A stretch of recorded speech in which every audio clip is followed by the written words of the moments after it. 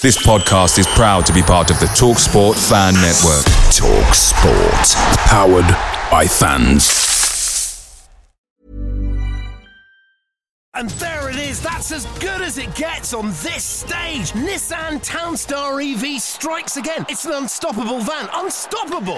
Just fantastic. You can actually see the ProPilot technology in action. Effortless parallel parking. It moves with all the confidence that comes with a 5-year warranty. And with a bench full of all-star van experts, there's real strength in depth here. That's all-star quality. Search Nissan Townstar EV and visit your local all-star van centre to see for yourself. Terms and conditions apply. 5 years or 100,000 miles, whichever comes first. ProPilot is an advanced driver assist technology. Driver's responsibility to stay alert, drive safely, and control vehicle at all times. The TalkSport Fan Network is proudly supported by McDelivery, bringing you the food you love. McDelivery brings a top-tier lineup of food right to your door. No matter the result, you'll always be winning with McDelivery. So the only thing left to say is, Georgie, check for Dadsy. You in? Order now on the McDonald's app, and you can also get rewards points delivered too. So that ordering today means some tasty rewards for tomorrow. Only via app at participating restaurants. 18 plus. Rewards registration required. Points only on menu items. Delivery free and terms apply. See mcdonalds.com. This podcast is part of the Sports Social Podcast Network. Those are his middle names. Alan Rufflesome Feathers Smart. Rufflesome Feathers Smart. Leicester City have a penalty kick in the 6th minute of injury time. Knockout takes, Almunia saves, knockout follows in, Almunia saves again. And now Watford are on the counter-attack. Forestieri. Oh, I don't believe this. Here's Hawk. Deeney. I do not believe what I've just seen. Troy Deeney has scored from a Leicester penalty that was saved by Almunia. Do not scratch your eyes. Do not scratch your eyes. Do not scratch your eyes. So, Tommy, we've got promoted back into the Championship, and it's kind of interesting because there feels like there's a sense of momentum, but of course it is still a team that has been put together to get out of the third tier. How does the next season start from your memory kind of get moving? Because you play a real part towards the momentum at the end, but how do you remember the kind of the start and the middle elements of that season? Quite simply, at the very start of the season, we played 3 centre-halves and I was still playing left-hand side of the 3. I think we had Pagey had broken into the team and you had Keith Millen. So the 3 of us were centre-half for probably the first dozen games. And then a conversation with the gaffer and it was like, this is not really working at this level, which I was quite pleased with because I wasn't in... While I was happy to be, I'm always of the opinion that if you're not playing football, you're not a footballer. So whatever position the manager asked me to play, I'd play because I want to play every Saturday, every Tuesday, whatever it is. But in the Championship, it was harder for me at centre half. I wasn't enjoying it as much. In the division below, I could still run and have a dribble and do what I wanted because you were playing against players that, with all due respect, weren't as good as Championship players. And the Championship's a division that I loved. I probably played in it for 10, 11 seasons out of my career. So I loved that division, but not so much at centre-half. So I was quite happy when the gaffer said, we're going to a back 4 and you ain't going to be a centre-back in a back 4. Now, the problem for me then became, right, well, how do I get back in the team as a striker? I've just been a centre-back for 18 months. And that is how I split the 3 in that season into 3 compartments, really. Defensively at the first bit, we weren't good enough. We weren't succeeding. The middle bit, I was fighting to get in the team, but as a striker. And then the end bit, is the nice bit. Now, that's where we probably need to go to because, with a certain number of games going, I mean, the Tranmere game is pretty legendary. We've had conversations with Mr. Smart, who thought he was in trouble, and then saw that Jono was joining him. So went, oh, thank Christ for that. Before I say anything, I need to know what Smarty's take on it was. Wow. Well, he said it was all you. What's your take? Did he admit that he threw his right hand at anything that moved or not? Because that's the truth. Let's be honest. To a degree, yes, he did. Did he? Oh, good. So he did, Good. sort of, yeah. You must have caught him on a good day, because some days he still denies it. He may have used a phrase such as ruffled some feathers or something like that. Yeah, along those lines. Suitably non-violent. But those are his middle names. Alan ruffled some feathers Alan smart. ruffled some feathers smart. On a daily basis. Sounds slightly aristocratic, doesn't it? He does. Absolute top bloke, but I have had to negotiate with more bouncers to let go of his neck than any other player in my whole career. Well, yeah, we had a 3-hour podcast with Alan that we had to split into 3-hour chunks. Did any of you guys get a word in? No, if you listen back, I listened back to it the other day. Yeah, it's quite a lot of him. There's quite a few. Well, there's a few bits where I was trying to get a wording, and there was very little chance. But do you know what? He gave us warts and all. He held nothing back, and fair play to him. And we put the last part out fairly recently, and the feedback we've had from it was fantastic.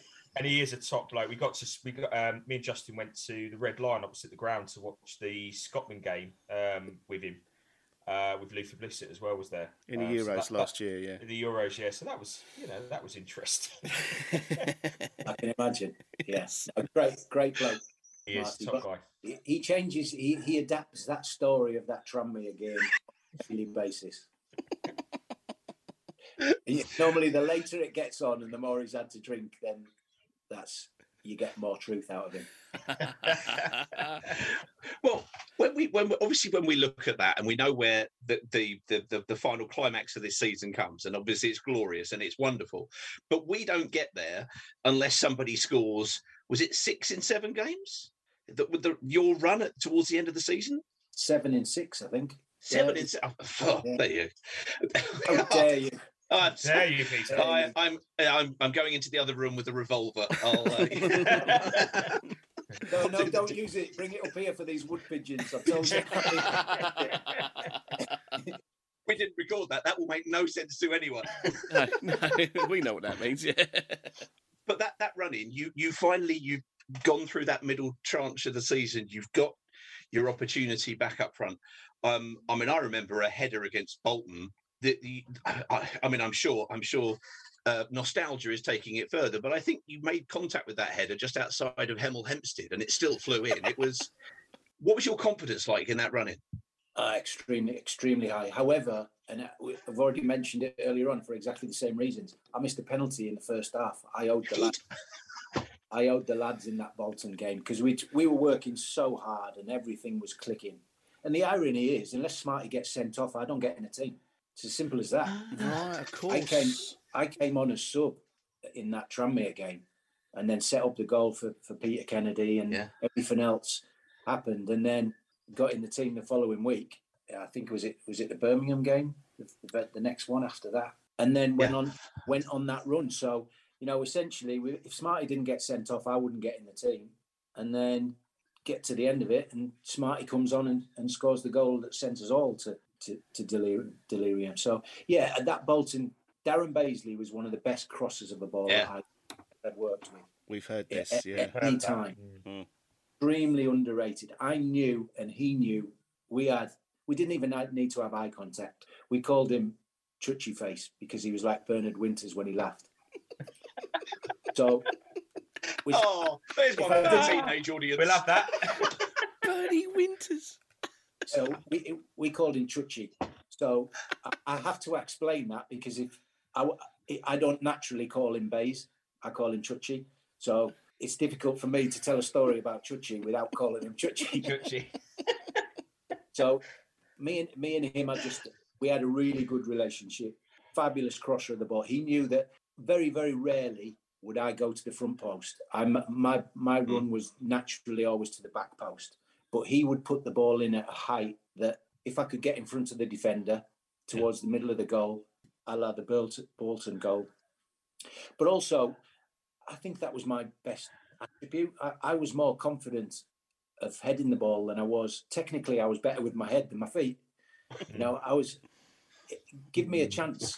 If you're going to give me a chance in the last minute of a game, put it on my head. Because I'm far more confident of scoring with my head than I was. And which throughout my career, that worked really well for me because I'm only 5'11". Yeah.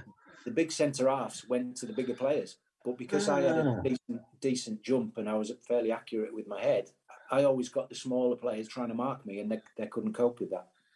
It's kind of same kind of syndrome as Heider Helgeson then, really, because he was 5'10", and he had a great hang on him as well. It's amazing. Yeah, very similar. I think obviously H was a far better technically gifted footballer than I was, but we had a similar style. Probably why the supporters loved H and I. No, I think you sneak it. I think you sneak it. Just go to a Subway about a mile from me for details. That's fine. Don't look at the signature. But other than that, it's mustard. So we crash into the playoffs. It was Michel Ngongi got the goal at home against Birmingham in the playoff. But getting to the semi-final was in the second leg up in Birmingham was a little more problematic. You mentioned that Alex Chamberlain didn't normally kind of seem to be the same kind of chaotic, manic member of the goalkeeper union, but did we hear was he having a bit of a problem because of his lack of preparation going on with that game? How did that go? We got to the game really late, and we'd stayed over. We'd stayed at the Belfry, but we got to the game, and I've been in the Midlands now 20 years. I know what the M6 is like. Our coach driver didn't. We got there late and hardly had much of a warm up, and we started the game really slow. I've also mentioned this previously. When Big Dealey Adebola, who later became my teammate at Birmingham, when he scored that goal after 6 minutes, we'd started poorly. Then they scored that goal. The noise in St Andrews, genuinely, fellas, it's the loudest I've ever heard in a football stadium. I was there. I know Justin was there. Yeah. Anywhere in the world. I've been to some big games as part of other roles in football. I've never experienced a noise like that. I remember shouting at Peter Kennedy, who was stood 10 yards away, screaming as loud as I could that we need to keep the ball. And I couldn't even hear my own voice, let alone Peter hear me. The noise was unbelievable. I said at the time that was one of the reasons why I wanted to go and play at St Andrews when I knew I had to leave Watford. That atmosphere that night was incredible. But the courage that the Watford players showed that night, we were rewarded in the end because of Chambo's brilliance. Let's not beat around the bush. Chambo kept us in that game. He was just amazing that night. And after that goal where they scored so early, you'd think, oh shit, what's gonna happen? You're gonna fall apart. Yeah, we padded out the next 20 minutes. Then we got to half time, and the noise in the stadium had gone.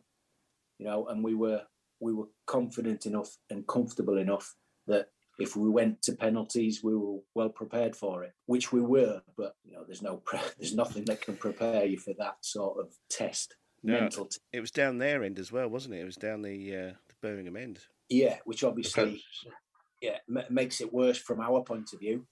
But I'd also argue it focuses the mind a little bit more because you've got nothing to take your eye off the square in the net that you want to hit and the panel in the ball that you've got to hit that you've practiced for the last 2 weeks every day, including the walk, which again was the gaffer's genius. When you stood around the 18-yard box and practicing penalties, anybody can do it. It's the walk that from the centre circle. That's what separates the men from the boys is the walk. Did he make you practice the walk as well, or? Yeah, we practiced the walk. I mean, don't get me wrong. It's nothing the same. You can't generate those nerves and that atmosphere when there's 30,000 blue noses screaming at you and telling you what they think of you. But the fact that you've walked that distance before, so it's all it's all mindset. Everything that we've practiced. I hit my penalty in exactly the same spot for probably 10 days before that semi-final one. The goalkeepers knew where it was going. It was whether they could keep it out of the net. But it was also the fact that the gaffer said, pick your spot now, 2 weeks out, and practice hitting that spot. Don't change because it's Chris Day or because it's Alex Chamberlain in goal. Because in 2 weeks' time, it'll be Kevin Poole in goal. And that was another one of his genius suggestions. So presumably it's a combination of almost like muscle memory, but also just knowing that you've prepared, you've done this preparation, you've not been here before, but because you say it's always different. But that was a astonishing to watch in terms of the intensity of it. It's only right that actually the winning penalty isn't scored, it's saved by Chamber. What was the night after the final penalty like for you guys? Because everybody has described the evening as extremely hostile thereafter, but you're still stuck in, presumably in the bowels of St Andrews and waiting to come out. We were in a porter cabin.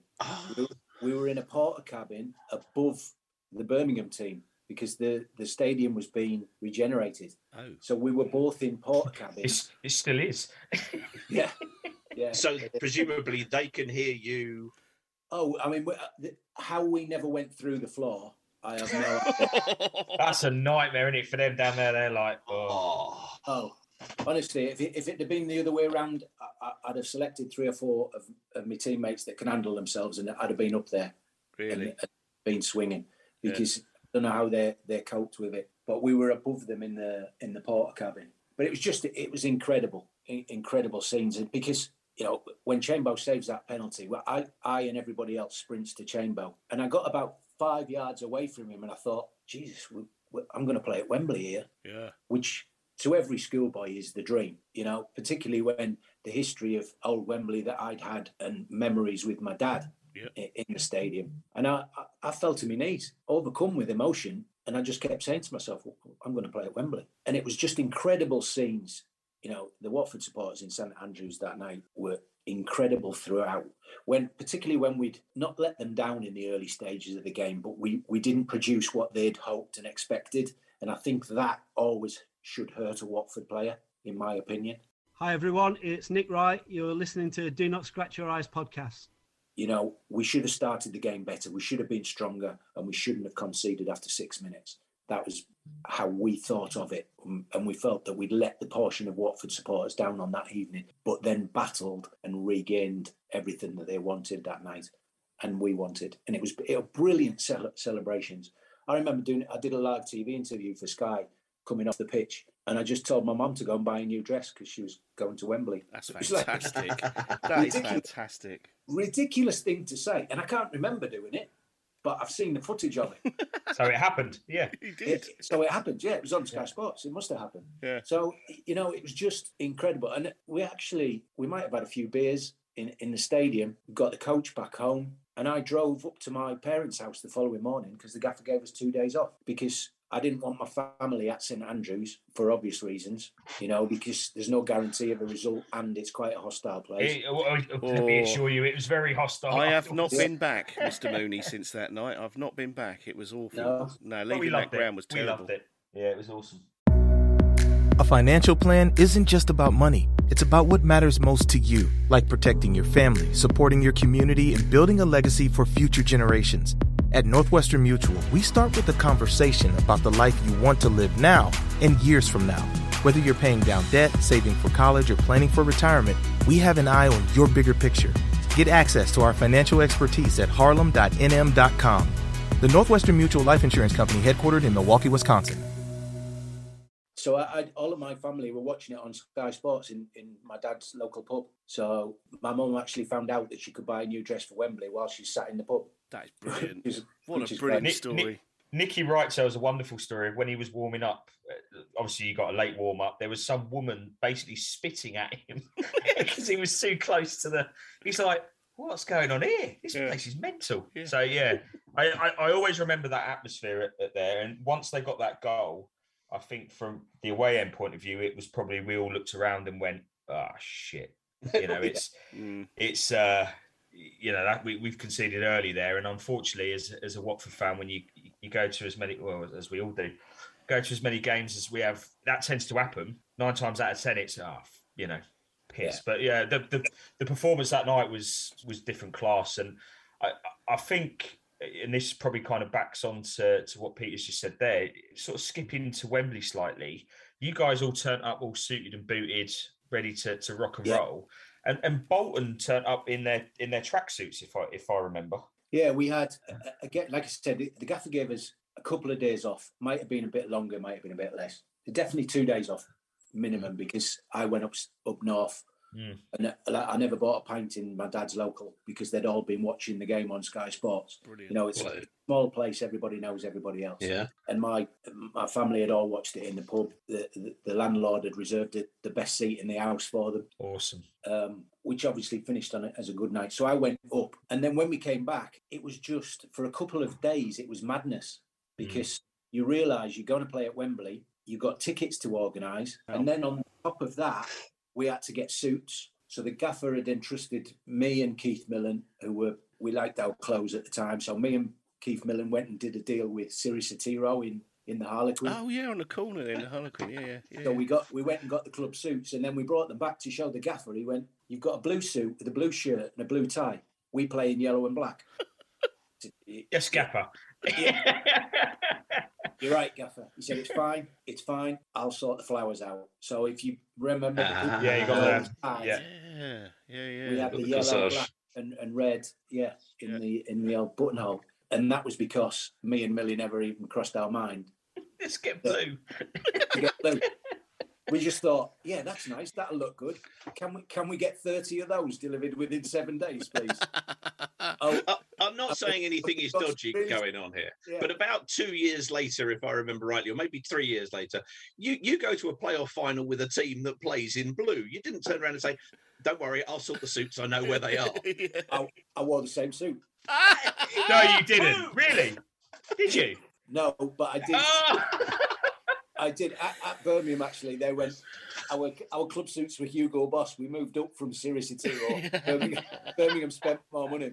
So, but I did have, when I went and organised the Birmingham ones, I got a blue suit with a blue shirt and a blue tie. Yeah, there you go. They're lucky for me. We ended up winning at the Millennium Stadium. You did. Another one. But let's just quickly kind of concentrate, obviously, on Wembley. Take us from coming into the stadium for the first time, because obviously we're all in there. There was a ridiculous level of, I don't know, not confidence, but positivity going on in the crowd. It just genuinely felt like, and let's be honest, Graham Taylor's track record, era 1 and era 2, we feel like we're on a roll. There's a ridiculous level of confidence. How does it feel from the team walking out for the first time, looking around for presumably the first time? Well, I would tend to suggest the players had that same opinion. We were rocked at St Andrews. I'm not going to deny that. But from the first game at St Andrews that started that run, or the games around that, it might not have been that particular game, we just gained in confidence game after game after game. Myself in particular, I knew that I'd hit the target with every chance. Going back to GT's statistic from earlier on, I knew how many times I had to hit the target to earn a goal. Well, you scored 7 in 6, a statistic I will never forget. Good. I'm absolutely delighted you got it right this time. Yeah, thank you. There's an edit there somewhere. So we felt we had that momentum going into the stadium, but still, I mean, we stayed in the Watford Hilton the night before. I'm sorry to hear that. Yeah. It was all right at that time. Yeah. Not sure it's been decorated since. No, it hasn't. No. But I roomed with Pagey that night, and I'm not kidding you. If I'd have had 2 hours sleep, I'd have been lucky. Really? I mean, usually when I room with Pagey, I used to get him to tell me about his Wales career, and I'd be straight off to sleep. But on that particular occasion, I mean, he told me about all of the top players he played against, and I still couldn't drop off. I was so nervous, mixed with excitement. You know, I was staring out of the window, and I was facing the front of the hotel. I was staring out of the window while Pagey was snoring away for hours and hours, because I was so excited. It was like it was a little boy's dream. Cool. Yeah. To play at Wembley. And then obviously once the professional brain comes in, a few hours later, when you get your blue suit on, then you want to win at Wembley. But we had all of the family down. The gaffer wouldn't let anybody's family stay in the Hilton, which was the right thing to do. Because all of the press and everything were trying to get sneaky pictures, they'd done a few sneaky little things at the training ground, which, topless girls. Yeah. So Andrew French told us that, didn't he? Yeah. Yeah, the Sport had tried to do that, and the gaffer that was quite a funny sight, getting the gaffer chasing these two topless women out of the training ground. That hasn't yet made the icon gallery, but it might do. Yes. I mean, they were particularly strong up top, those two. Hey! Thank you. But there was all sorts trying to go. So the press was still trying to get into the hotel the day before. So it was lockdown. There was no family. So what the gaffer did, he set a 30-minute slot on the morning of the game, so you could come and see the family could come and see the players. We'd say hello. Everybody has a hug, and then it's back into work mode, and the family go and make their own way to Wembley. And it was incredible. The whole approach to it. I'm not going to lie. I don't remember a build-up of that. It was a bit of a haze. My own personal memory of it is walked out into the empty stadium, and I was looking up to see where my parents and the kids were going to be sat, and my wife. And as I looked up at the entrance to the stadium, or the gate, my dad's run up the stairs. I don't think there would have been more than 1,000 people in their seats in the whole of the stadium. And literally, just as I looked up, Dad's run up.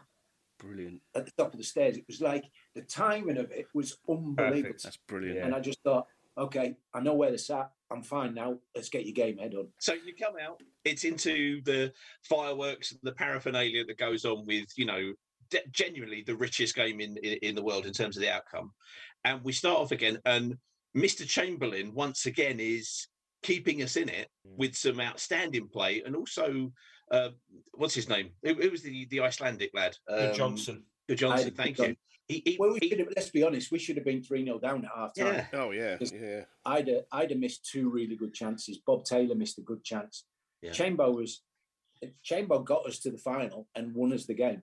Yeah. I know we talk about Wrighty and Smarty. Yeah. Unsung hero. They won't mind me saying that. Don't get me wrong. They're both top blokes, and they won't mind me saying. I mean, Wrighty sometimes admits that he was just supposed to put it back in the area, not put it in the top corner. Sometimes he will admit that. Smarty's he's one of the best finishers I've ever worked with, Alan Smart. I've always said that. So for him to finish the way he did, but we have to be honest about it. Chambo kept us in that game. Yeah, he kept us in that 100%, game. 100%. Yeah. When you look at the bounce of the ball, the way Robbo's tried to 2-foot a blade of grass instead of kicking the ball away and let Ida Gudjonsson have a one-on-one with Chambo, and he saves it. It's like that's quality. That's quality. You mentioned Chuchi, Darren Baisley.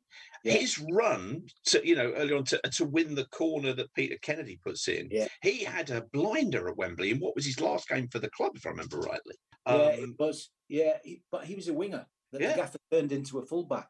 Yeah. So hence why he was so good at crossing the ball. He could go past players. He had a little bit of pace, but if he got half a yard, he'd whip the ball around. He was excellent for us throughout that time. I mean, everybody talks about Smarty and Wrighty's goal and Micah and Jono in the middle of the pitch, and then Chambo's saves, but all throughout the pitch. Yeah. Robbo and Chuchi at full back, and Wrighty. Me and Michelle had a really good relationship. Yeah, Michelle was good for me because every other striker I'd played with, I had to attack the first ball. With Michelle, at that point, obviously H came along later, but at that point, Michelle was the first strike partner that I'd had where I didn't have to win the first header every time because he was equally as good in the air. So we had the relationships and compartments of that team were excellent across the board for me. It was an amazing. How did you feel during the game 1-0 up until Smarty goes and 2-foots somebody? I can't remember who it was. In the lineup for that, was it just nerves all the time? Obviously, you had the header as well, didn't you? Nervous because I knew I should have scored. Yeah. Micah, I think it was Micah's cross. I did shout that, Tommy. I did shout. You should have scored that. I should have scored, and I apologise to each and every one of you. I should have scored. I was like I said earlier on, I was so confident with my head. I've tried to pick a blade of grass in the corner. I tried to head it in off the post, and I didn't need to. The keeper was stranded. He was in no man's land, wasn't he? Yeah. I've tried to be too clever with it, and I've got to be honest. There's not too many regrets I have in my career, but that's one of those things where I just think, oh, God, I should have scored at Wembley. Well, you know, I think it's good that you've apologised, because obviously we've borne resentment towards you. When we're really angry with someone, we make sure that there's a fucking great big painting of them on a subway. No, I get I that, think you were but still only in credit that- there, Mr. Mooney. I think you really were. What's it? Everybody has a dark day. So if you ever have a dark, think of me and have a dark day. Have a dark day on Wembley as you win 2-0. So come on. What essentially, but I didn't want to say it out loud, but Smarty got me out the shit, didn't he? Right, we shall send that to him. We shall send that to him. Yeah. If he does his own research, I don't mind him hearing it. Don't make it easy for him and send him it. Okay, right, no sound bites. Right, got you. So what was it? Was that the explosion of relief at that moment when that ball hits the back of the net, or is it just kind of euphoria? How does it feel at that point? Again, relief. Like I said earlier on, I think goals are relief, particularly when a game of that magnitude. To go into that second game, I remember asking the referee how long was left. I don't remember that it was just after the goal, or I remember him saying to me 6 minutes. And I turned around to Peter Kennedy, as I always did, because Pete and I were always on the left-hand side. Yeah. Just went 6 minutes, and he told me in a perhaps language that Andy Collins would use, and I wouldn't. Be quiet. Stop telling him how long was left. Yeah, I was be quiet. Nervous. which made me better because it made me laugh. Yeah, so it relieved my tension for 6 minutes. But it's when you put the accent on, because it would have been. Yeah, exactly. Yeah. I mean, that ball across from Peter Kennedy across to Alan Smart, and Alan Smart said on it, he said the moment he saw it, he knew he was hitting it, he knew it was there. And you've just said earlier on that what a quality finisher he was. But you talked about the balance of the squad. You know, you had Robbo, you had Kennedy, Peter Kennedy, you had yourself. Balance in terms of having three incredibly strong left footers there on that side. The quality of the ball coming across and him hitting it. It was bedlam. It was absolute joy, unconfined for everybody. Yeah. What does it feel like? Your parents are there this time. They weren't there at St Andrews. What did it feel like if once you're finally there and you've won it and you know where your parents are? Tell us what that's like. Difficult to describe, to be honest, because it was just the greatest moment in my professional life. It's simple as that. So difficult to describe in words, but obviously because we had that group, I have to be honest and say that group of players is the tightest group of players, tightest group of men I've ever been involved in. Are you still in the WhatsApp group, Tommy? I'm still in the WhatsApp group. Yeah, excellent. I mean, how weird's that? It's 20 odd years old, that squad, and we've got a WhatsApp group, and we still wish each other happy birthday and still give Smarty stick about his gear. Brilliant. So it's like it's brilliant that we're all in it. And when we had the anniversary a couple of years ago, we all got together. Fortunately, we could at that time. Yeah, it was just brilliant. But everybody had the same mindset, same ethos. It's win-win-win. Nothing else matters. If I can help you do this, I'll help you.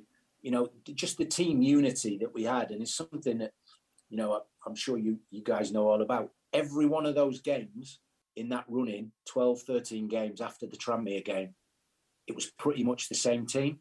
Yeah. We went out of the dressing room in that order. So everybody knew what order you left the dressing room. Obviously, Pagey, then Chambo, and everybody filed in behind that. And then the best thing about that was we went up to collect the trophy and our medals in that order. Right. So normally, I mean, when I'm promoted a few years later, it's a free-for-all. Everybody wants to get up first. Yeah. But we were like, no, this is the way we're doing it. We've done this for the last 2 months, whatever it is. We do it again. And that's what's got us here. This is the order that we go up in. That's brilliant. That's really good. Yeah. And obviously with the gaffer at the back. Yeah. Wow. But it was just incredible group of men. So proud to have been a part of that. Wonderful. Fantastic.